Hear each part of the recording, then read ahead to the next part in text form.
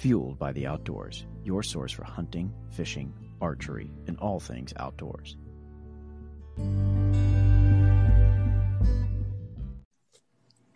All right.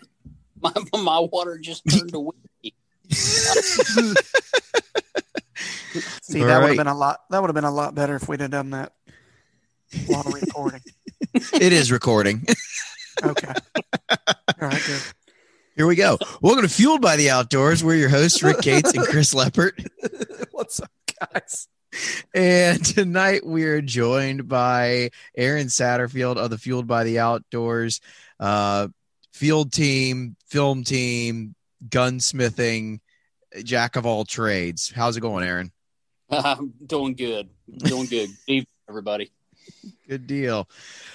So we wanted to have Aaron on tonight. I know I've been saying this for like the past 2 to 3 weeks. We're going to have Aaron on here, and we finally have Aaron on here. So we He's got a tough lot of guy to get. Yeah. Busy man. That guy is. A lot of hype. Hell of a lot of hype. I know. Oh shit. So, I guess the thing we should start out with is Aaron, tell us a little bit about your history with the outdoors, where you're from, and how you kind of came to be affiliated. Man. Aaron Satterfield. Like you said, I'm a member of the Elite Outdoors with you guys. I've been pretty much together with you guys for going on about 2 years now. I'd say so. And Yeah. The funny thing about it is whenever Chris had reached out to me originally, he had seen some of my posts that I posted on, the page from hunting out west. And I've been going out west for the past 19 years. We go out there for mule deer, pronghorn, elk. We typically bounce back and forth between mule deer and elk. But we had back in, I think it was 2017, rolling into 2018, I had a pretty good stretch there. I had killed my largest elk, bull elk, and then I had killed my largest whitetail buck. So nice. Almost a 300-inch bull elk, and then 160-inch plus whitetail. So nice. Had a pretty good stretch there for a little while. So yeah, I posted those that stuff up on the page and everything. Chris kind of reached out to me and knew that I was a pretty avid outdoorsman, born and raised in West Virginia. So I grew up hunting the hills of West Virginia with my family and stuff, and grew up in the springtime hitting trout streams. I really miss hitting trout streams. I love, probably one of the funnest things that I enjoy doing besides hunting is picking a stream apart. Mm-hmm. So I love doing that. But yeah, other than that, yeah, whenever Chris asked me to come aboard, little did he know that I have a little bit of a background in gunsmithing, and so as he started to dive into some of my knowledge and stuff like that, kind of opened up the doors to a lot of other things.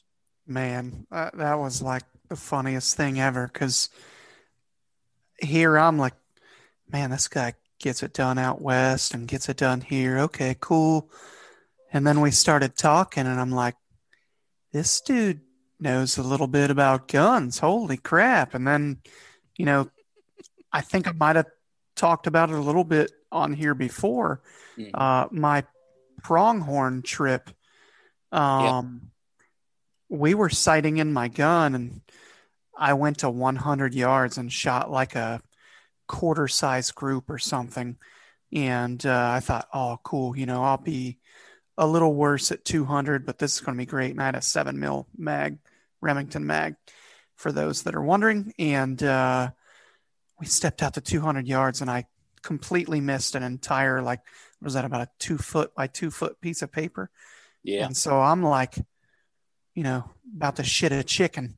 Like, what am I'm leaving in a couple weeks, and if I can't shoot at 200 yards, I'm screwed. And to sort of preface this, I'm breaking good shots and everything. It's I'm fairly confident that it's the equipment, but got to kind of always leave the possibility that it's me. So he goes and he adjusts the trigger poundage, and I think he said something that I still don't quite get, something to do with glass bedding.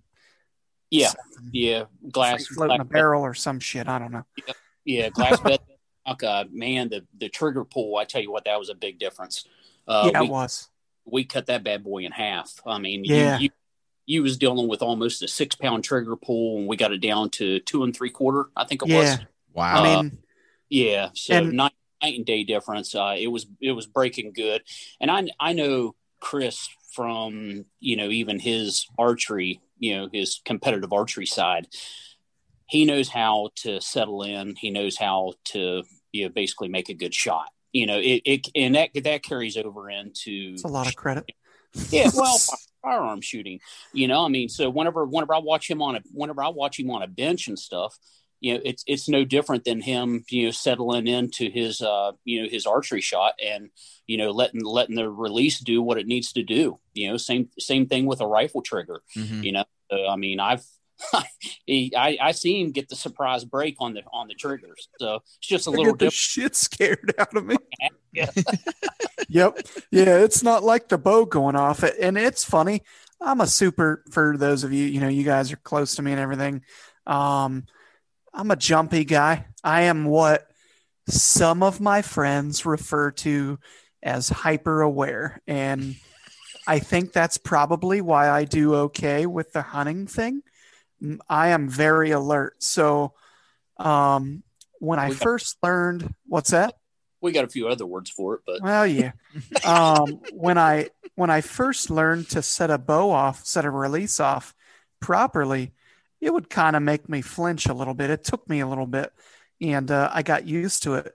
Dude, when you're sitting there with a 7mm and you're just barely applying pressure to that trigger and trying to keep everything uniform and everything, and then it just freaking screams, it trips me out. And then, so to sort of, for those of you that haven't dove into this much, a 6-pound trigger, I'm pulling on this thing for days. It seems like trying to get it to go off, and you're not trying to yank on it. You're just slowly applying pressure and sort of, I guess I would call pulling through the trigger. And, dude, all right. Yeah. And it was freaking tough as hell. Like I'd be sitting there for 8, 10, 12 seconds trying to pull this trigger and causing target panic for myself. So, I prefer a hot, what's that? It was because, I mean, I don't know how many times I've seen you settle in and, everything got quiet. We're waiting. All of a sudden you come, damn it. Yeah. Oh, you just got to do that mental reset. Yeah. Yep. Cancel. Just like, talking to our buddy Luke, he learned from the School of Knock, John Dudley. And when things aren't feeling right or your timing's off or whatever, you cancel that shot. Now, in a hunting situation, generally you're not able to do that, especially with a bow. You can't just let your bow down with a deer at 18 yards or something. So that being said, it was really bothering me. So he cut that thing in half, and then I go back out there, and I could honestly, you could probably take another pound and I wouldn't hate it. I don't know if that's even possible. Yeah. But because I always prefer a hot trigger, hot release, whatever anyways. But well, that being said, God, what a night and day difference for my shooting. And then I think the other thing that was combined with that is that you had some custom ammo that you had loaded, and he gave that to me, and sweet peppermint Jesus, I went from missing a 2-foot by 2-foot piece of paper entirely at 200 yards to, I want to say I held about a 2.5, maybe a 3-inch group. Yeah, you hovered right around that. At 300 yards. So, that for a guy who doesn't shoot guns a lot, because let's face it, the majority of what I'm doing for deer and stuff like that is a bow. And I don't get to take shots like that ever. Like when we were out hunting the pronghorn, I'd look at them and be like, nah, that's too far. And then we'd range them and it'd be like 361. I'm like, well, yeah, it's far, but that's a lot closer than we were hoping for. So, but anywho, just to kind of give you all an idea, Aaron is a very good diagnostician and all that when it comes to firearms. And it really surprised the hell out of me that he had this other little hidden skill that I didn't even know about. And then, he comes on the team and he's telling us about this and he's talking about how he's like a graphic designer. And I'm like, dude, you're freaking amazing. What a good free agent pickup this was. Yeah, and it's one of the things, and you guys know this, but many people don't.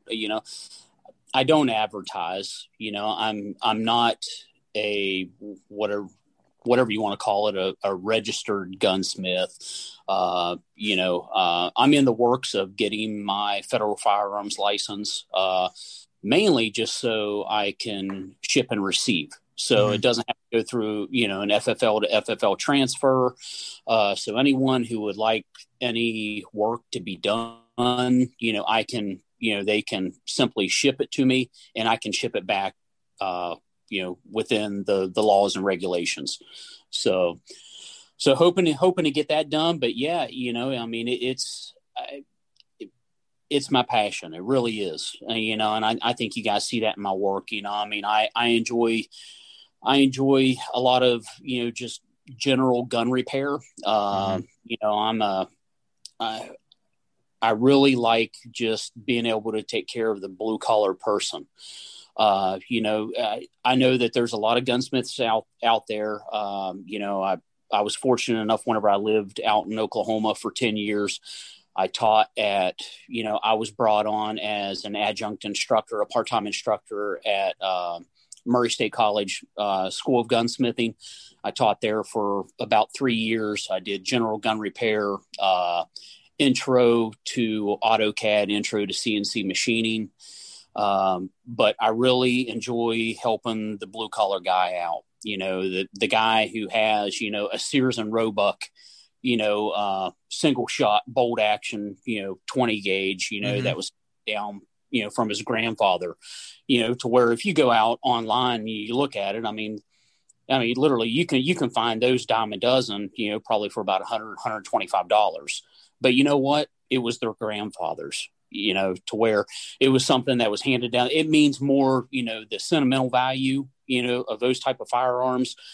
I enjoy working on those type of things. I enjoy being able to, take care of them, and get them up to par and keep them in working order, for people. It's that type of work. It's a lot of nickel and dime work. And unfortunately, that's why a lot of, professional gunsmiths really don't want to take on that type of work, because it can be time consuming, but, there's not much money per se to be made in it, but if you're doing it for the enjoyment, and if you're doing it to help people out and stuff, it's not about the money. Right. It really isn't, so if I'm able to turn someone's 22 around or 20 gauge around or something like that and get it working and find, be able to go out and, outsource, various parts, or be able to cross-reference. A lot of it has to do with cross-referencing as well. You look at a lot of these old firearms, some of these older firearms that are no longer around, the Sears and Roebucks and stuff like that. But, they carried on to 4 or 5 different, brands, manufacturers, stuff like that. So you can cross-reference and find parts that same part, the extractor or the ejector is the same in, 3 or 4 different models, so you might not be able to find the Sears and Roebuck one, but you might be able to find it in, a different brand or a different manufacturer. So, and that's the neat thing about it. I mean, it's a puzzle a lot of the times. So. Heck yeah, dude. Good deal, man. Good deal. So let's talk a little bit about everybody's favorite subject. So we got some shortages in our country. Oh, dear God. We got the toilet paper, the great toilet paper shortage of 2020. And then the ammo shortage. Famine. The ammo famine. Well, ammo famine. On a positive note, I can wipe my ass. I just can't reload. Yeah. Well, exactly. I was telling Aaron we're having trouble finding those Richardson 112 hats. Mm-hmm. So we got a hat shortage, an ammo shortage, and a TP shortage. One covers your head and the other two cover your ass. I mean, it's amazing to me that, again, you see this in election years anyways to begin with, but then you throw a pandemic on top of it. Yeah. It's not just ammo at this point either. It's gun parts, it's guns in general. It's, regular sporting loads. You can't find 12 gauge birdshot because it's all gone. And right. Whether that is because there's no brass, whether that's because or whatever, you can watch as many videos as you want on it. I know Federal's put one out, Hornaday's put one out, and basically saying the same thing, like, hey, we're producing the same amount of ammo. It's just, people are buying it, and hoarding it, but then they say, well, but it may be time for you to look at our other rounds that we have that people aren't buying, like our 7mm and that kind of stuff. And it's like, well, yeah, but there's not a gun available for that now either. So it doesn't make a whole hell of a lot of sense. So, Aaron, being in that, world a little bit more than Chris or I, can you kind of speak to what you experience with it or what your experience has been with that kind of stuff? Yeah, you hit the nail on the head. Election years are always the worst. They always are. The next president, whoever it is, whoever it may be, there's always a concern about what their agenda is, the potential of losing certain freedoms, and people go into panic mode. I've seen it for as long as I can remember that I've been, kind of on this side of the industry. It's always crazy. I still have friends. I still have people that are still wanting, guns to be built and stuff like that. And it's good luck trying to find parts. Even from a reloading standpoint, a lot of the times, let's take, we're getting ready to roll in the turkey season. I even thought about, I'm like, you know what, in December, I'm like, I'm going to go ahead and try to get ahead of the game before, deer season ends, all the, waterfowl season ends and stuff. I'm going to go and start looking at reloading components, for turkey season, go and start getting it. They were gone. They were completely gone. And I was telling Chris earlier, literally, it's to the point to where, I literally look at roughly about a half dozen different websites, and I set up notifications to where if anything comes in stock, I get an email notification. And I tell you what, I've found out the hard way that if you don't jump on it within probably the first 24 hours of receiving the notification, it's gone again. Oh, gee, man. Yeah, it's just crazy. I don't know, and unfortunately, it seems like with these last couple elections, it seems like it has been increasing. So I don't know how long this one's going to last. I'm kind of getting the feeling that it's going to last a little longer than what it typically does. Right, wrong, indifferent. I think that's just what we're seeing right now. Yep. That's the unfortunate end of it too, is that that it's gonna last longer. Yeah. And for the average sportsman that goes out in the field, the guy who likes to go shoot clay birds on the weekends or go to the dove field in early fall. Yeah. Most of these guys are buying their stuff who are like the serious ones are buying their stuff, months beforehand, and they're not even getting it. So when it comes time to actually go into the woods or whatever, you don't even know if you're going to have the stuff to be able to go through and do that at this point, Right. in the fall. And even I always think of it along the lines as well too, about new hunters. Mm-hmm. Exactly. What about the parents, or what about the dads or the parents that are thinking about taking their kid out for the first time, and they finally decide, a month before season starts, regardless of state, right? But they finally decide, you know what? Yeah, let's get, our son or daughter set up with, with something, and they go to look for a little single shot, a 410 or something like that. And they come to find out, good Lord, they're sold out. Or if you're lucky enough to even get the firearm, you go to get the ammo. Good luck. Do you reload? Well, that doesn't matter either. So exactly. It's crazy to think that I couldn't imagine, new hunters being held up by not being able to have the resources available to be able to go in the field. Well, and it's the other part of it is that there's, even if you do find it, it costs so much more money right now. Yes. Like you try to go buy a single shot 20 gauge, and that might cost $120, $150. Not anymore. Not anymore. It's not like you're looking at $200 minimum, and on top of that, oh, you want ammo? Well, that's at a premium right now. I can sell you one box of birdshot 9, and it's going to cost you $12 a box. Right. Like, it's God. I look at that stuff and I just shake my head. Like I went into the store the other day and I thought, Gouging. Well, it is price gouging. And you go in and you look for this stuff, and they have some stuff behind the counter, but it's not great stuff that you would want to use. It's the stuff that nobody else really wants, or it's the rounds for a reason. Yeah. So I could have had all the Winchester double X 10 gauge turkey shells I wanted in my life the other day when I went into the store, but the only person I know who even hunts with those I don't even know that they hunt with those anymore. Like they switched over to Longbeards. So yeah, I don't know a single human being. Gauge 3.5. 4 ounces of TSS. Right. It was $30.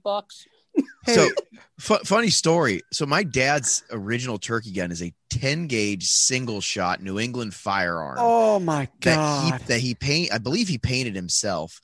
And I shot my first turkey with it. And blew the top of it. Oh my God. I thought I broke my shoulder. Like I was 13 or 14, and we set up in the yard to try to like test shoot this thing. And he's like, it's going to kick a little. I'm like, okay. A little. put me on the ground. It's kicking a little. So wait a minute. I got to ask. You just said that you killed your first turkey at age what? I killed my first turkey at age 16. Oh, okay. With that gun? With that gun, yes. Okay, so you were 16, and that is a New England Firearms single shot. 10 gauge, yes. 10 gauge. So you killed the turkey with one shot? No. Okay, fair enough. I was a little, I'm not going to lie, I was a little offended that you killed a turkey as a teenager with one shot and refused to do that with me as an adult male. 2 shots and then in a brush clearer. and a brush clearer. See, And then I had a turkey. Now, I will say we've been editing footage, and I think that I would like to go dove hunting with one Rick Cates. I don't know a human being who could pump a shotgun faster than Richard Cates could.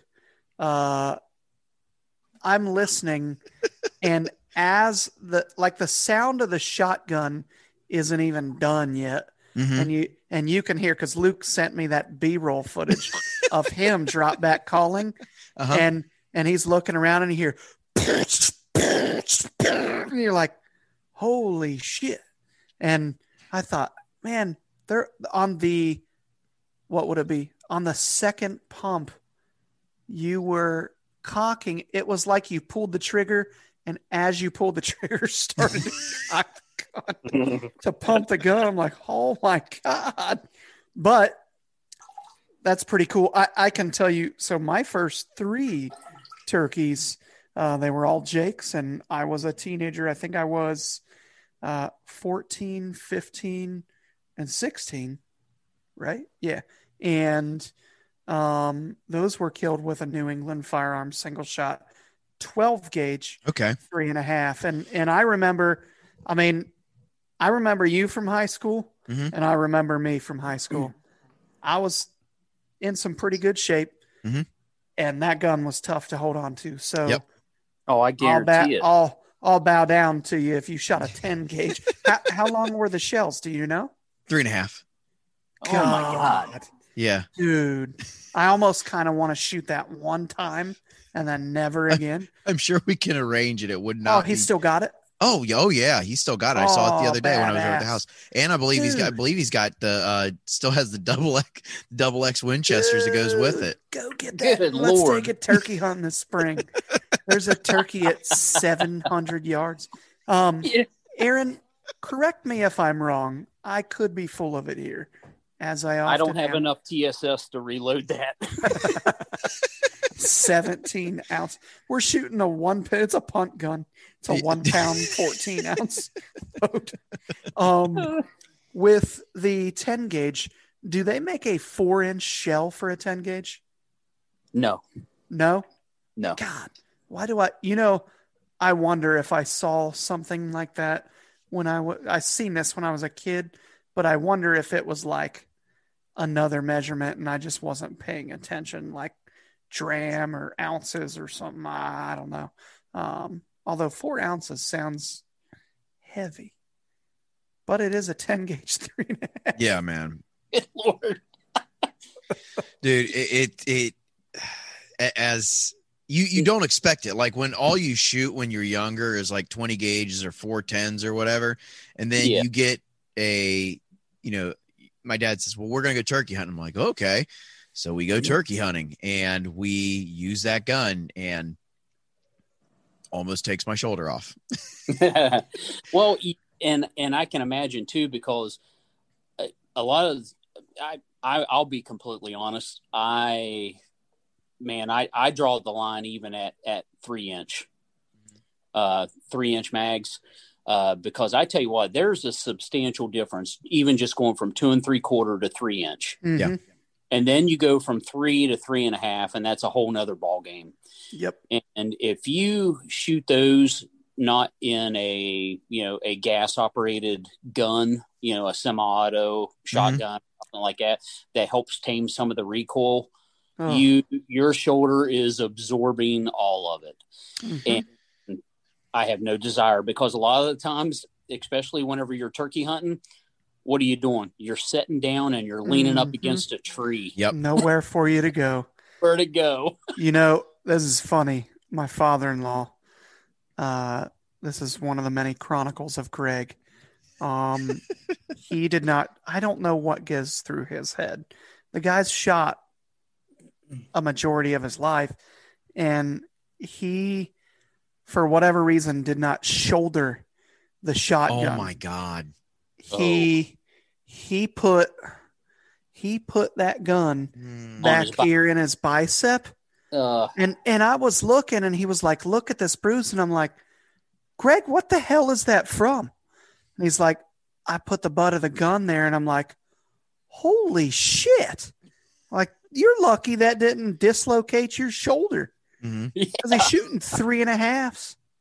So, I mean, like, Aaron, you bring up a good point. I've told this story before a couple of years ago when my retina went out. The doctor said, like, did you get hit in the head? Like, did you like take a blow to the head? I'm like, no, I'm sitting there, a 3.5 round turkey shell. I'm sitting against a tree and I shoot and jerk my head. And I mean, it's going so fast. I don't know if I hit a tree or what happened, but all I know is that the doctor's like, well, what could it be from? And I started going through stuff and I said, I've been turkey hunting. He's like, was it a strong shot? And I'm like, oh, it's a 3.5 Magnum shell. And he goes, that'll probably do it. So, you know, again, we talk about this a lot. Select your equipment accordingly. But if, you know, especially during this season, you know, if you got to use what you got to use, just be prepared and like practice a little bit before you're using it. Well, you know what? And I tell you what, that leads directly into the other end of the spectrum. 410s and TSS. What a game changer for turkey hunting. I tell you what, it's amazing what is being accomplished with 410s nowadays. Not even a 1 ounce load, about a 13, 16th ounce load of number 9. Wow. 9.5s, a dream to shoot. And I tell you what, at 40 yards, it will flat smoke a turkey. And Really? And I mean, that's a lot of times people are claiming those are 50 and 60 yard guns. Yes. And yep. You're exactly right. And I tell you what, Chris, you know, I mean, I know you haven't had a chance to get it yet, but even the 410, you know, that we have our kids set up with, it's amazing. I mean, it's like carrying a Nerf gun around. Yeah, I mean, little. It is so crazy. I mean, and you think about that, you know, public land, or, you know, I mean, just, packing it in. I enjoyed taking that gun out so much last year, the couple times that I did take it out, just from the fact of not having to lug around, you know, my 12 gauge. Mm-hmm. It was so nice. And especially knowing, you know, in some of the areas that I was hunting, to where it was, you know, thicker cover. I knew that my shots were going to be probably 30 yards and in. And good Lord, being able to sit down on the ground and be able to basically, you know, prop yourself up, have your knees up, have it posted right, you know, right up and ready. And it was like holding nothing. Yeah. Wow. And so I want to kind of take some time to educate people who don't know, because I feel like there's a little bit of a misconception with TSS. So we're all used to the turkey loads, you know, I'm drawing a blank right now, but essentially we all had the, you know, Winchester double X or whatever. Yeah. And then all of a sudden. Yeah. The triple X is the high brass. Oh yeah. Okay. So then all of a sudden, a few years back, they came out with the long beard. The long beard has a resin on the shot, is it? That acts as a buffer, and that holds a stupid, crazy tight pattern, especially when equipped with, you know, paired with the right choke. Right. So what you have with a long beard is, you know, out at 60 yards, you're throwing a freaking hell of an amazing pattern. But at 10 and 20 yards, where, I mean, we've all called turkeys in that close and even closer. I mean, you're basically shooting a little better than a slug. Yeah. Yeah. And so it's very, very easy. And before you laugh, people, it is easy to miss a turkey at that yardage with a 12 gauge with a Winchester Longbeard XR. So people get it in their head that is exactly how TSS operates, and that couldn't be further from the truth. Correct. TSS will throw, what do you think about a small basketball size pattern at Yeah. 20 yards? One of those kids the little basketballs. Yep. Let's just say roughly about a 10-inch diameter. Yeah. And there's a lot of things that go into play on that. Sure. What choke you're running. The size of right. So you have that pattern at 15, 20 yards, but then when you get out, and again, keep in mind, guys, the whole idea behind TSS, I think, is so people could shoot these smaller guns and reach out there a little bit still. We decided to go 12 gauge nutso and have a damn hornet's nest flying at their face. So we did. And when you're shooting this TSS, you're shooting, 7, 8, 9, 9.5 shot. And those are weighing the same amount as like a 4, 5, 6, whatever. So you're getting the same weight as the regular shot size that you normally use, but you're getting an insane. We counted. So I was over at Aaron's and he did a hand load of number 7s, and we counted the pellets that were in this shot, and you would not believe, but there were 358 pellets. Wow. In a 7-shot. And keep in mind, this is not a Magnum load. And this was mild. That was a 1 5/8 ounce load. And it was a 3-inch, right? Yeah. It was a 3-inch, but it was only a 1 5/8 ounce load. Yeah. So you can imagine if we stepped it up to 1 3/4, 2 ounces. It's crazy. It's crazy the pellet count. But you look at the kinetic energy, that those BBs are carrying. Like you said, they might be smaller, but they're still hitting with the same authority as the larger pellets in different metallurgy. Yep. So it's why not run number 9s, or why not run a duplex load to where you get the knockdown power of the 7s, which equal basically a 4 or greater in lead, and then you got the pellet count with the 9s that create the swarm. And not only that, the 9s kind of act a little bit as a buffer too, right?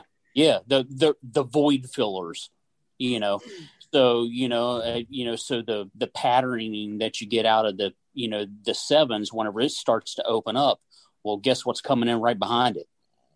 Right. Yeah. The hornet's nest. Well, I'm sure. The way that. Go ahead, Chris. I'm sorry. I'm sorry. This is where we all just need to raise our hand or something. I'm sure the 9s are actually beating it there and clearing everything out of the way, and then the 7s come in and yeah. No, I'm just kidding. Go ahead, Rick. This is where ammunition is starting to go, though, if I'm not mistaken. Though you're seeing a lot more stuff with TSS or bismuth, and I know in certain states they're really pushing hard for no lead and that kind of stuff, so guys are switching to steel. I mean, for years you had to switch over to steel if you weren't going to use lead in certain states out west, but now with some of these bismuth and TSS loads, you're talking being able to still use those for waterfowl and stuff, I think in most places as well. That is correct. And you're being able to reach birds that you could not reach previously. And that brings up a good too, Rick, out of 2 3/4 inch shells. Yeah. So guys are running 2 3/4 inch shells with 9s, 9.5s, 10s, or if they even drop down to 8s and 7s, and in a 2 3/4 ounce load, the pellet count is there and the kinetic energy is there. Yep. So it's a milder recoiling load. You're back on target faster. Yep. And I tell you, it's hitting the waterfowl like Thor's hammer. Dude, we still have to do some, of course, this timing's terrible with the, the election year and the ammo shortage and all that, and our pandemic. But we really need to make some duck loads with that. And for those that are freaking out right now and you're realizing how expensive TSS is, which I want to say it is. Our turkey loads were somewhere around $4.50 to $5 a shot. Yeah. Now, if you buy that in a store, you can basically double that. Definitely. And you're only getting like 5 shells in a box, right? Right. Yeah. Like you're $50, $60 for exactly. Anywhere between, depending upon the gauge and the size, you're anywhere between 45 to probably $60 for 5 shells. Yeah. Whenever that's a struggle. Your initial upfront cost, okay, for a pound, for roughly a pound of TSS, is going to be $52, $50 to $55, depending upon where you get it. There, you just got to do your homework. There's plenty of people out there that you can get it from, suppliers. But at the end of it, you got 16 ounces in a pound, so if you do a 1 5/8 ounce load, you can almost load exactly 10 shells, in a pound. So your cost, whenever you buy the hulls, whenever you buy everything else, that goes into the reloading, you're literally buying them pretty much by the bag of 100, 200, so whenever you break down, 100 hulls, brand new hulls, primed, ready to go, might be anywhere 14, 18, up to $20 for 100. Wow. So so whenever you start breaking all of that down, to cost per load, you're talking pennies. I mean, literally. I mean, so you're TSS, the TSS, just buying the TSS is literally, it's going to be 90 to 95% of the cost. Wow. Whenever you reload it. But then whenever you calculate everything else into it, literally you can, like what Chris said, you can reload those for literally anywhere between $4.50 to $5.50 a round. Wow. All the more reason, again, tax returns are coming, folks. Right. And the cool part with what I was talking about before, wanting to get with Aaron and do some waterfowl loads. So not only can we use a smaller shell and accomplish way more, let's be clear. If you've duck hunted and used steel sucks. I've shot tiny ducks with a 12 gauge, 3.5 inch mag and just covered them up in that stuff. And then they're swimming. And I've had to shoot 2, 3, 4 shells at the same duck at 30 yards just to get it to die so it wouldn't dive somewhere and, disappear. And so my thinking is, let's say that I pay $20 for a box of 25 shells, and then I go pay, we'll say $4 per shell. Well, if I only have to shoot 1 shell at each duck, I'm probably spending about the same amount of money, but I'm extending my range. I'm probably going to kill more ducks because some people have followed me with a camera before up on a pond full of ducks, and I shot right in the middle of them, and they laughed at me. Basically, we're talking, what were we, 25, 30 yards, Aaron? Yeah.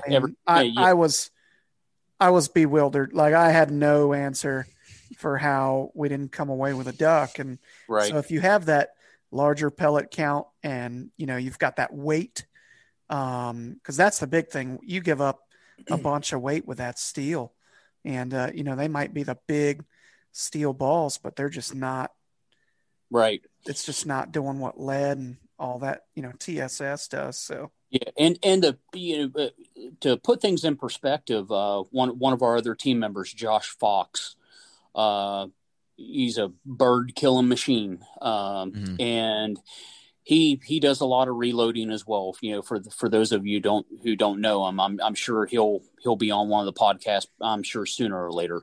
Yep. But he has done some testing, and he has even taken out his TSS, his hand loads of TSS, and coyote hunted with them. Really? Yeah. And he has video footage of what a TSS number nines would do to a coyote. The penetration of those TSS number nines, and those are small BBs. For anybody who's seen number nines, completely penetrated a coyote with complete pass-throughs, or they were on the opposite side of the hide. Wow. In the chest cavity. That's amazing. And I mean, that's such an important part, because, in Kentucky, at least, we've got, they just put it in this year where you can only do certain things with rifle. Like you can't rifle hunt. I think you can rifle hunt private land at dark, which is the first year they've done it. But primarily, if you were going to hunt dark at night in Kentucky, if it was on public land or private land, if I'm not mistaken, you could only use like coyote shotgun loads. Yeah. So if you have a TSS load that packs the same wallop, and you're not having to, run through rifle, I mean, that kind of stuff. And you can use them in the turkey woods too. 2 years ago, I called in 2 coyotes that were 10 yards away from me, coming into a hen decoy, and I was going to turn and shoot him. I'm like, what the heck? I'm like, I got a nitro turkey load in here. I'm not going to do anything with that on a coyote. Maybe at 10 yards if I put it in its gut, but realistically, that's a pretty impressive thing if you're getting that type of penetration with a 9 BB in a mammal. And I believe that he said that the coyote was 30 to 35 yards away. Wow. That's pretty good. Yeah. So, I mean, on a coyote body, I mean, what would that be? Probably 10, 12 inches of penetration? Yeah, absolutely. Every bit. In a chest cavity. That's pretty daggone impressive. Yeah. Dang. Hey, Rick, you bring up a good point too. If anything, with what's being able to be accomplished with TSS, always check your regulations, your state regulations. Yes, you beat me to it. I know some states currently are not. They have a regulation on pellet size, so they're not taking the TSS into account right now. So they might have a limitation of only 6 shot or larger. So take that into account. Well, and that's a really important thing just with reloading in general for people who are getting into this kind of stuff. Like, it's all good, great, and grand if you go out and buy the newest and hottest gun too, and you're going to hand load stuff. Make sure you're allowed to use it within your state. Like, you can't use a 6.5 Creedmoor to hunt elk in Kentucky right now. And I know that's a gun that a lot of people rushed out and bought, and they think it's, the best thing since sliced bread. But I believe we had a guy down here last year or 2 years ago that got in serious trouble for shooting an elk with an outfitter, if I'm not mistaken, with a 6.5 Creedmoor. And is that Bub Spice? I'm not sure. I remember seeing that they got rang up on charges on it, but we say this all the time. It's important to know your regs, and regs just isn't like what you're hunting. It's how you're hunting and what you're hunting with. Like, there's Bob Walker, the guy who's on the film team. He is going to a place in Kentucky that's a primitive weapons area. And in that primitive weapons area, I've looked at going down there from muzzleloader a couple different times, and you go and you look at the regs, you're like, oh, I can use this. And it's like, well, you can use, I don't even know if you can use a inline. I think you either have to use a flintlock. It's got to be open sights. You have to, you can hunt turkeys with a muzzleloading shotgun there. You can hunt them with a a longbow or a compound, but I don't know that if you can hunt it with a crossbow. So it's really important as people get into these seasons. And again, during the downtime of the year, this is stuff to go and look up because they're putting this stuff out there right now for you to go and look at. Yep, the new regs are being posted. Exactly. Kentucky just released their new fishing regs today. So, there's plenty of this stuff to get out there and get a look at before you make a mistake or you don't follow through on something. We'll kind of switch gears a little bit, and I'll get a little Eeyore on everybody. Uh-oh. Do you want me to start? You want me to start first? If you got a question, go ahead and ask it. Yeah, you can go. My deer season ended without a deer in Ohio this year. The end. I sat in a tree. What was that? We were both out that evening. So I think that was Friday night. Yeah. And winds got up to 20 or 30. There was still snow on the ground. I thought for sure I'd have deer moving through, and I did not have a damn thing. Nothing whatsoever except for a big tabby cat that walked through the creek behind me. So nice. I've got one deer in the freezer, so I need to fill it with fish. That's my next goal is waiting to find the walleye runs or sauger or saw guy and find out which lock they're below on the river and start filling the freezer at some point. But I know that doesn't take the sting out of what Chris is about to talk about. Yeah. So I went and I was lucky enough to land a new farm to hunt. It's down along the Ohio River, and it's kind of in sort of you're on the brink of hill country, if you will. So I went Friday night and tried to set up and thought I could catch one of these mature bucks coming to a corn pile that I'd set out, but I set up way before it, just trying to see them. I'd sat near the corn pile once or twice and saw a bunch of deer, but it's just tough to get a mature deer to come into a corn pile. So I have this genius idea, and I see 2 deer off in the distance and then nothing else. And I'm like, damn it. So I go in there Saturday morning, and I want to say I sat closer to the corn pile because I'd got daylight pictures of this giant 5-pointer. I called Ferdinand the Bull, and he's basically all main beams, and they curved up like a bull. So I'm sitting in this tree, and I saw one deer from far away that morning, and I'm like, well, I might have hunted this spot out, but I was saving a different spot with a different target buck for Sunday evening because it was going to be basically the coldest evening of the entire season. And I thought, if I keep going in there, I'm just going to hunt this place out and burn the spot. And so I thought, I'll wait. Nothing would be more epic than to drop a buck the last hunt of the year, last possible day, whatever. So I thought I'll hunt this other farm and kind of burn it out anyway. So I go back in the evening and I just switched trees to where I'd have a more open shot. I'm sitting there and I'm getting my phone put into my little B-script cage and getting the lens put on and all that. And I hear something, and to sort of give you all a clue, which whenever you guys go there with me, you'll find out.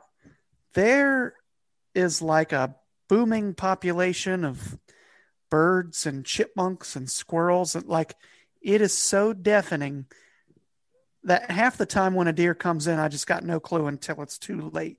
Mm-hmm. Like, there is no, it's 80 yards and coming, or they're like 30, 40 yards. And I'm already like, well, shit, can I even grab my bow? Welcome to my world, Chris. Oh, God, it is literally like being Aaron Satterfield. So I hear something and I look up and it's a damn doe. And I told myself, I was like, oh, hey. Well, that's something you don't see every day. That's my best friend. Oh my God, wait. If you know My daughter's home. We're wing buddies. We're doing a podcast. I thought you were on FaceTime. So anywho, now that Aaron's daughter just ruined her life. Yeah.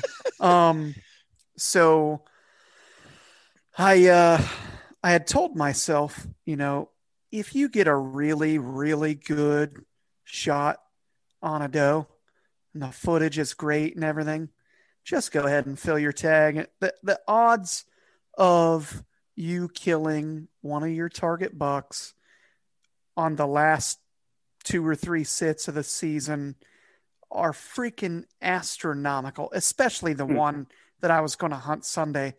Dude's been into that little piece that I hunt maybe 10 times in the last 8 or 9 months. Like, he doesn't come in there very much at all.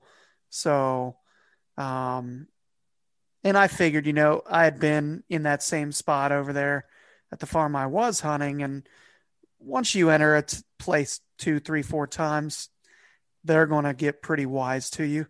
So I thought, if you can get a good shot on a doe and the footage is real good and everything, just go ahead and take it and you'll get the meat.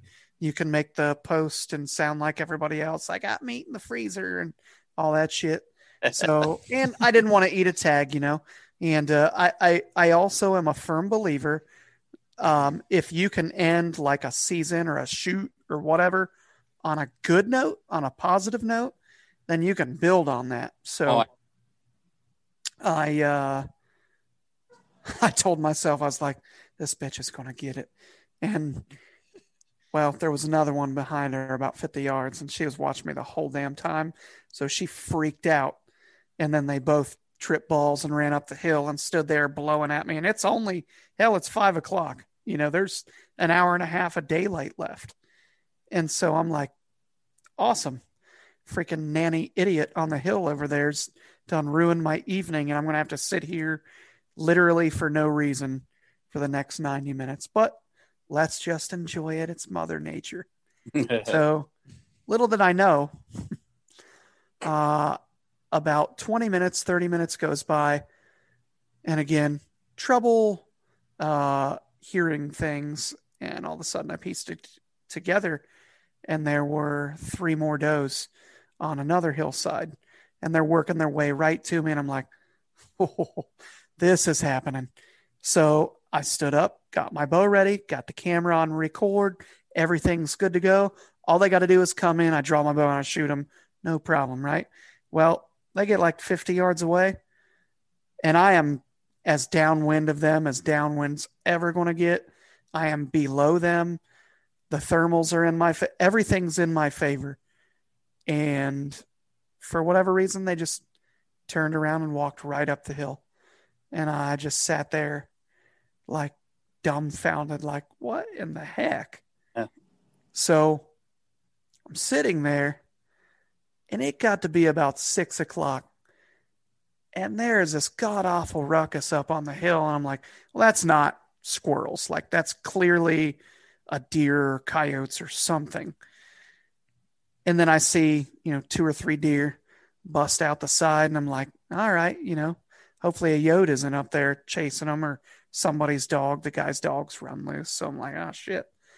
Well then, and I keep hearing running and stuff back and forth. And then all of a sudden I could just hear a parade coming right to me. And one by one, each buck showed up and Jay hooked the corn pile and went right into it. And they all have like a pecking order. So the more dominant deer, even though they're yearlings and 2-year-olds and stuff and shed bucks and all that, each one had his spot at the corn pile. And then there were a couple unfortunate ones that had to stand and wait until the other guys were done. So there were 5 bucks that came in, and these deer are all at or under 19 yards. Wow. Wow. Yeah. So if you want to talk about a stressful situation, it's cold as balls. I'm standing, which it's easier to sit and not shake with adrenaline or the weather or anything and not screw up and just make a movement because you're not paying attention or something.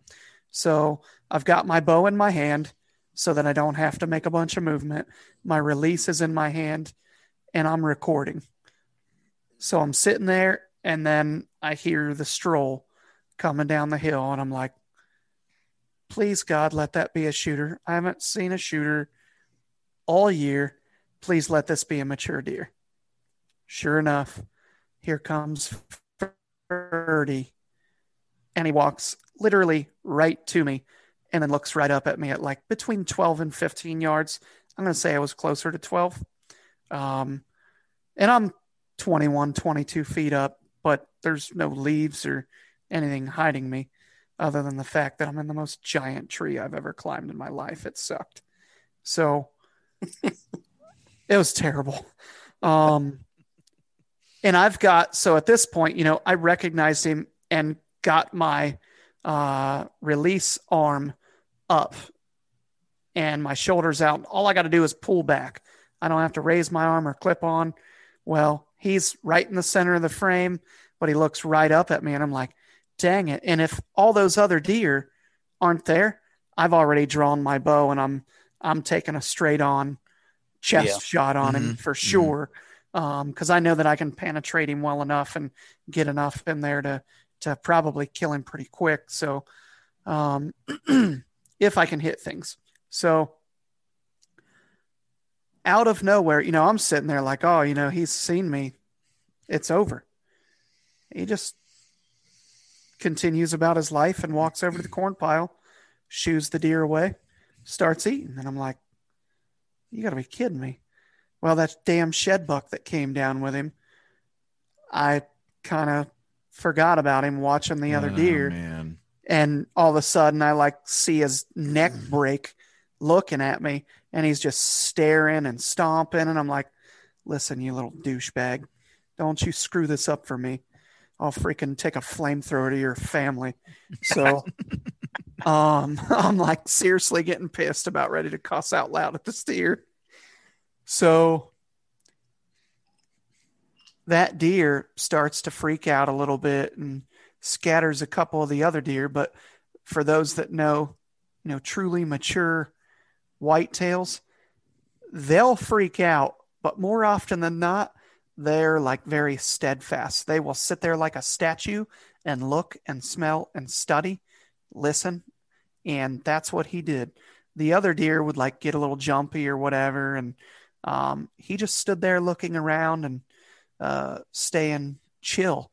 And that deer finally quit looking at me and raised his tail and started to jog off the other direction. And when I noticed every other deer looking at him, I drew my bow. Well, thank God at that time, Ferdy had started to step away from that corn pile and walk behind another gigantic tree. So I'm like, this is perfect. So I finished, I hadn't come to full draw, by the way, but I finished drawing my bow and this deer stops behind this tree. And I'm like, oh, Jesus, this could be interesting. And he was only there for probably 20 seconds or so, something like that, 30 seconds. But I mean, that's still that's a long normally I think you have an 8 to 10 second, from the time you draw your bow to, executing your shot. I mean, it's not very long on a target. So, especially a target not behind a tree. So he comes out from behind it and I get the pin right behind his shoulder, but then I kind of noticed, and I'm a pretty aggressive hunter, but I noticed that his leg was back and he was a little quartered too, which generally tells me that he's a lot quartered too. I was like, man, I've done this before where you get one lung, liver, you exit the guts and you kill him, but you might not get to go get him till the next day and all that. And I didn't want any part of that. There's a lot of coyotes over there. I didn't want any more heartbreak like that. Like what happened to my piebald buck in Kentucky last year, 2019. 2019. So I wanted to make a good shot and watch that dude die. I wanted to get everything on camera, and to kind of also give a little clue, I also had a decision to make. When he looked up at me and I had all those deer looking at me, I said, all right, you can try to follow him with the camera, which means there's going to be no shortage of movement. Or you can be satisfied with the footage you got of all these bucks coming in. Ferdy walks in and looks right up at you and then walks over to the corn. And, if you do that and you just leave the camera on record, you'll get the sound of the shot and everything else. And then you can pan over real quick. Or maybe he walks back in front of you. But if you spook one of these deer real bad, they're all going to vanish. And then this is your entire season. So I said, let's get something over nothing. So I just left the camera on record and didn't move it at that point. So this deer walks out and is perfectly broadside at 18 yards. And I come down on him and I release the arrow. And I literally flinch in awe.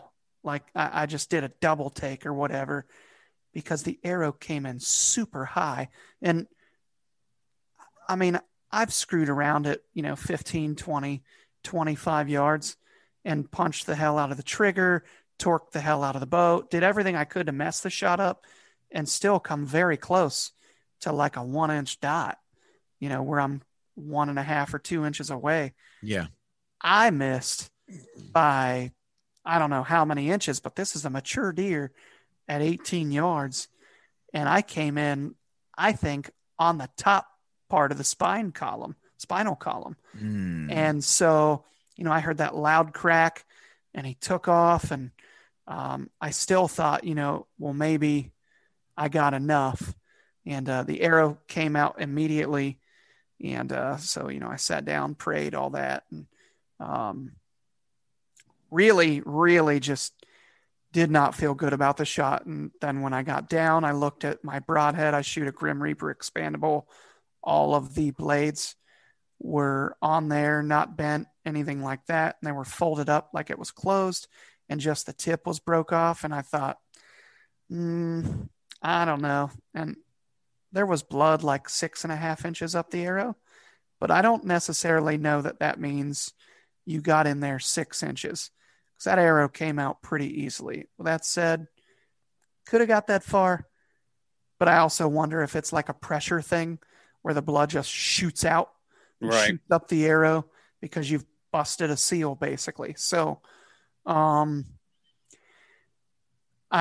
gave him a little bit and then decided to just try to skirt the area and just look and see if I could find blood or him, or, maybe something happened that I didn't know. And I walk up and I freak out and find him, didn't find blood, didn't find him, didn't find anything. So I thought, well, let's get the hell out of here, and I'll, talk to somebody to come with me tomorrow.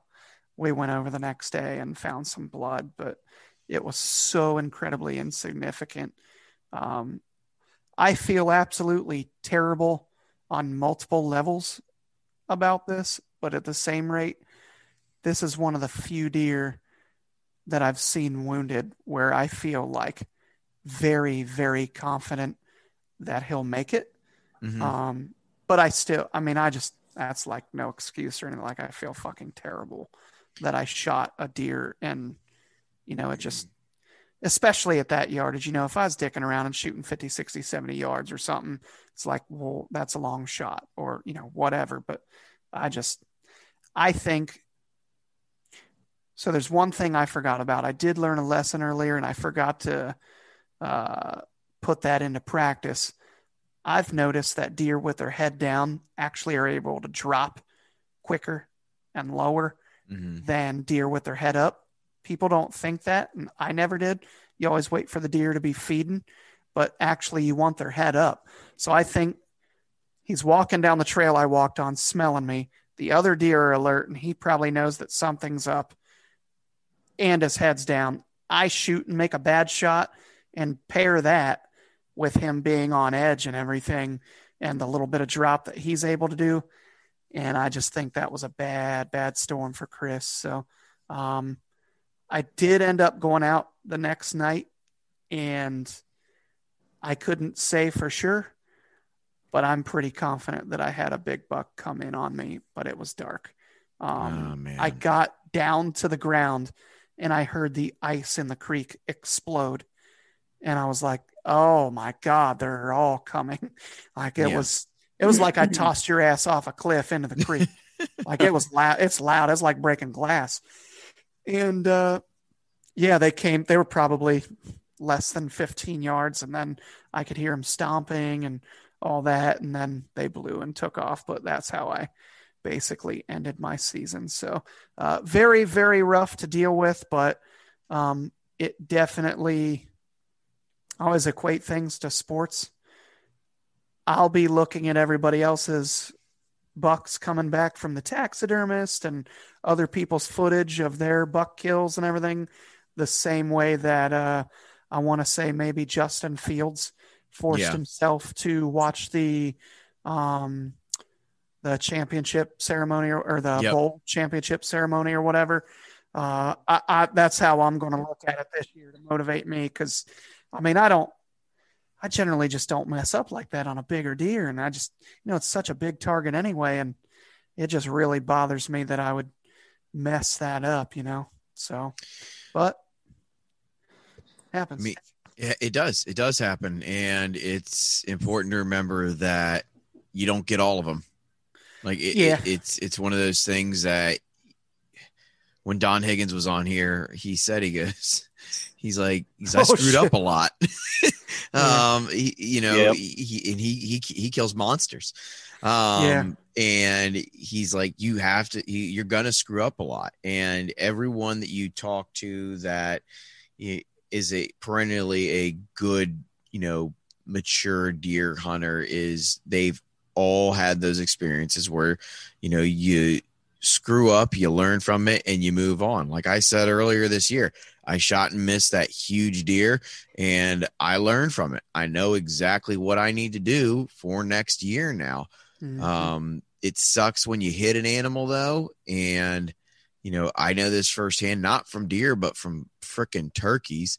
I've shot birds, and they've gotten up and run off, and you never see that bird again. And like that's the last thing you want is for a wounded animal running around, and you want to make it as quick and painless as possible for the animal. But at the same time, circle of life, if that deer's still alive, good, great, grand. If not, the coyotes will get to him, and so will everything else down in the hills of Ohio, near the Ohio River. Yeah, near the Ohio River somewhere. The hills of Ohio, or Kentucky, or West Virginia, or West Virginia, or Florida, or the Osseo-Okie swamp.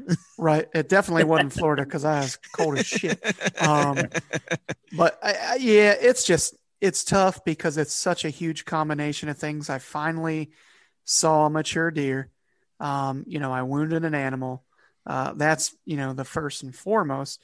And then the other thing is, guy made a post on the page. Our boy Zach Kaiser said something along the lines of like 48 hours to go. Will Chris get it done? And people are commenting on there and whatnot. And I'm like, how freaking cool would it be? Yeah, right.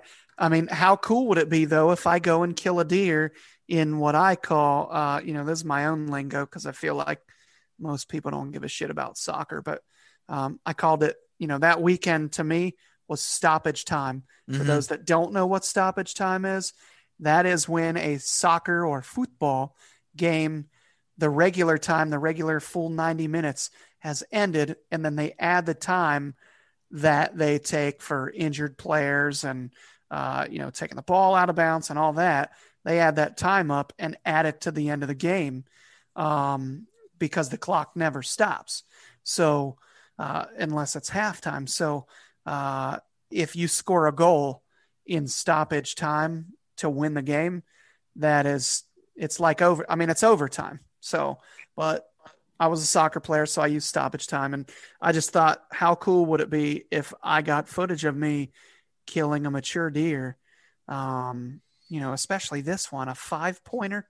Like, you never see a mature 5 ever. I've never seen one. So I thought that would be really cool. And then, when I failed at it, it was just, all those things to swallow at once was just really hard. And it still is. In fact, today is the best day that I've had. I mean, this is like finding out your girlfriend cheated on you or something, as best I can relate it to. It's not a good feeling at all, man.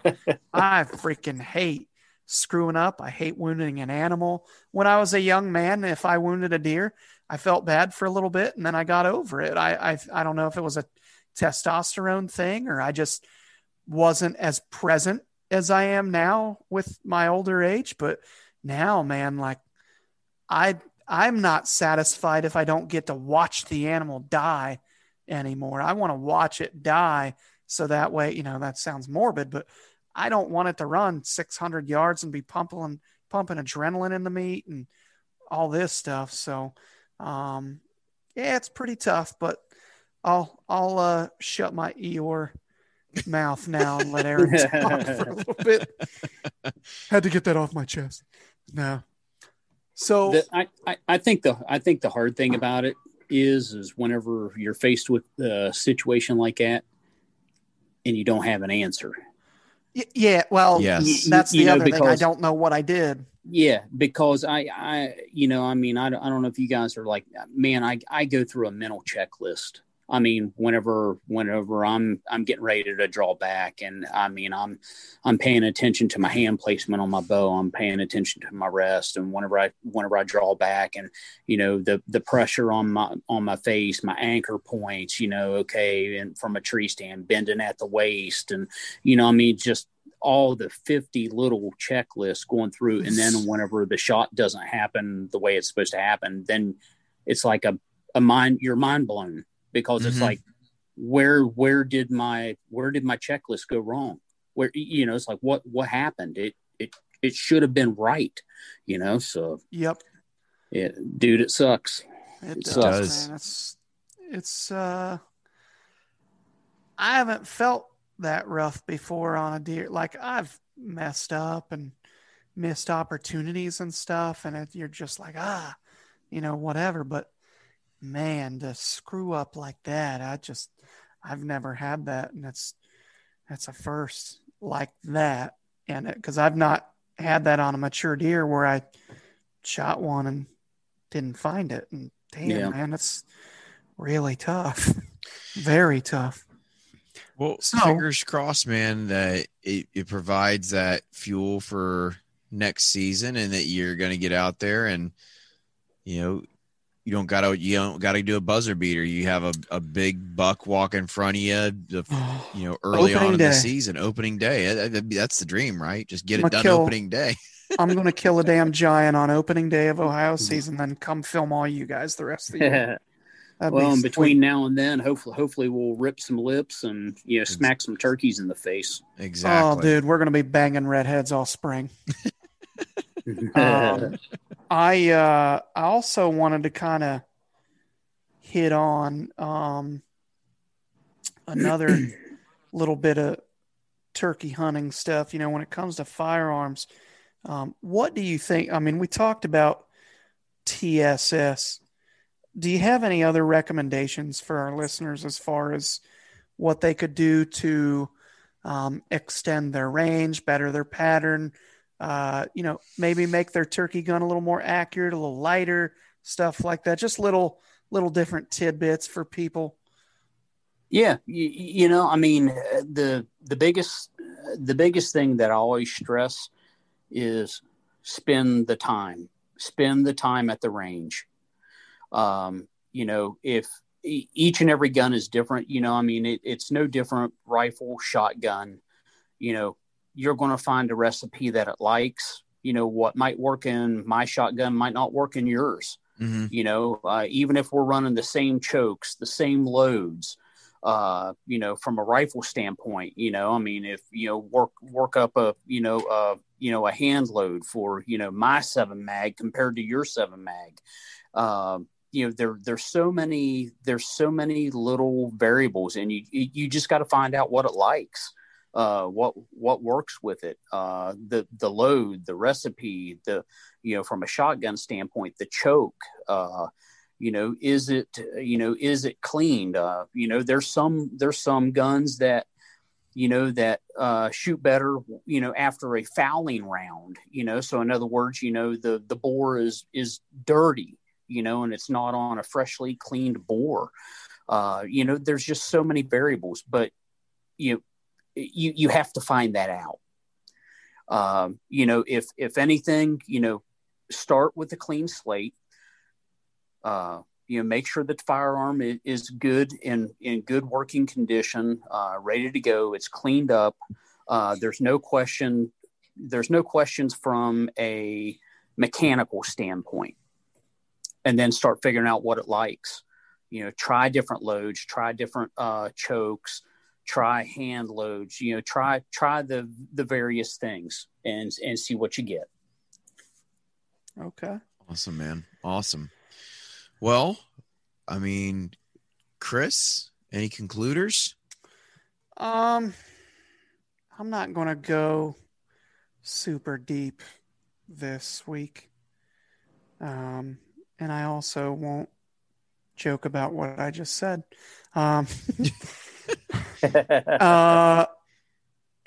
Honestly, I'll just spin off of what I just talked about. I think so. I'm going to tell you what I'm going to do to try to get better. And the thing that I think that I need to do more of, that I feel a little ashamed that I don't do more of, is I'm going to shoot a bunch of arrows with broadheads at a target from a tree stand. Yes, I take lots of steep angled shots during a tournament, but that's different because I'm trying to hit, a bullseye that I can't see, and I can take, I have 2 minutes once I step on the stake. Sometimes you don't have that, and with a deer, I mean, it's 18 yards, it's top pin. So you don't have to sit and think about yardage or anything. But what I need to do is figure out what I did. I have to know. I need, I have an idea that maybe I didn't bend at the hips well, and I kind of drew not straight at the deer, but I pointed the bow downward a little bit. I think I also could have possibly come out of my peep, being that it was very, very low light. I had seconds before we got to the last legal shooting light. Or it could have been that I crept off of my cable stops a little bit, and that could cause the arrow to go high. Could have been all of those things plus the deer dropping. I mean, maybe it was, but whatever it was, I'm going to try like hell to replicate that as best I can, diagnose it and everything, and just practice to make sure that never happens again, because it's eating at me bad, all things considered, and I'm going to do that. So I guess my closing statement would be, pick an area where you failed, maybe deer hunting, turkey hunting, whatever, and practice it like your life depends on it. I know I will this summer. Good things should happen this upcoming year for a bunch of us. And, I'll even say to Rick, like we talked about, last year, dude missed a turkey. Well, we've got plans to go hit the range, and we're going to shoot our shotguns and make sure that when Rick has a turkey come into 10, 15, 20 yards, that sucker gets laid down in one shot. And the cool thing is when you go through that, all that work, and you work to better that, and then you have success, and a lot of that success is attributed to that work. God, it just tastes better. Yep. Right. So keep working hard, guys. How about you, Aaron? Yeah. One of the things that I want to let everyone know is I'm available for any questions anytime, on the page. You guys know that, but I think a lot of people, for those who listen to this, if you have any questions, drop a comment, on our YouTube page, on our Facebook page, contact us. I'm more than willing to help anyone out with any questions that they have. So, don't be afraid to reach out. We're here to help. If anything, one of the things that we're also leading into that, one of the other things that we're going to be doing is we're going to be doing some reloading videos. So check it out on our YouTube page. Check those videos out whenever we get them loaded up. And if you have any questions, reach out to us, and we're more than welcome to help you out. Oh, dude, I'm so excited. So we probably should have talked about that a second. I kind of forgot while we were talking, but we are going to do a complete series on how to hand load TSS shotgun shells in your home without buying a press or, whatever. You're going to do it with a drill and a little piece that goes on your drill and all that. So it's, Nice. You're talking about a super inexpensive way to get into the game and do this stuff and learn it. So yeah, just to kind of build on what Aaron said, that's going to be something really cool for you guys to check out. I'm excited to learn how to do it myself. So Rick. So I've got 3 things. First, as always, if you have the opportunity to take somebody out and introduce them to the outdoors, please do so through this next year, whether it's a mentorship or you're just taking somebody out fishing for the first time. Amen. Yeah. Second thing, if you live in Kentucky and you are a farmer or own a large tract of land, remember March 1st of this year, farmers can earn $10,000 in cooperative dove field programs. This is a thing ran through the state where the state will come in, and as long as you allow open field access to hunters to hunt doves, it's only for doves, it's not for anything else. They will pay you money to allow for openings of this, and it's a really great program. They help you keep your land intact in a good way, and it's a good way to pay off stuff. Even if you have leases too, this is something you can look at doing as well. Wow. Yeah, and follow up from last week when we were discussing hunter numbers and that we feel like they went up. Kentucky finally released their harvest total for the year, and it is a top 5 for the state all time. Wow. So despite it being windy, despite ammo shortage and that kind of stuff, people found a way to get it done. And a lot of big deer got killed last year in Kentucky. One potentially new state record with a crossbow as well, taken early mid-season. So, big deer are out there. The numbers are there. If you're not finding them, talk to people, figure it out. And remember, there's plenty of public land for you to go out and search for. So with that, this has been Fueled by the Outdoors. We've been your hosts, Rick Cates and Chris Leppert, and tonight we were joined by Aaron Satterfield. So, Aaron, thanks again for joining us. Thanks for having me. And guys, we'll talk to you later. Bye. See you. See ya.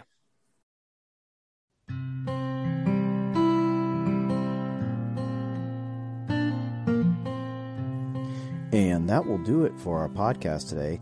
Please remember to subscribe, like, review on all major podcasting platforms. We are available on Apple, Google, TuneIn, CastBox, Spotify, and all other major podcasting platforms. As always, we are available for contact at theeliteoutdoors1@gmail.com. That is theeliteoutdoors1@gmail.com. Thanks a lot, guys. Talk to you next time.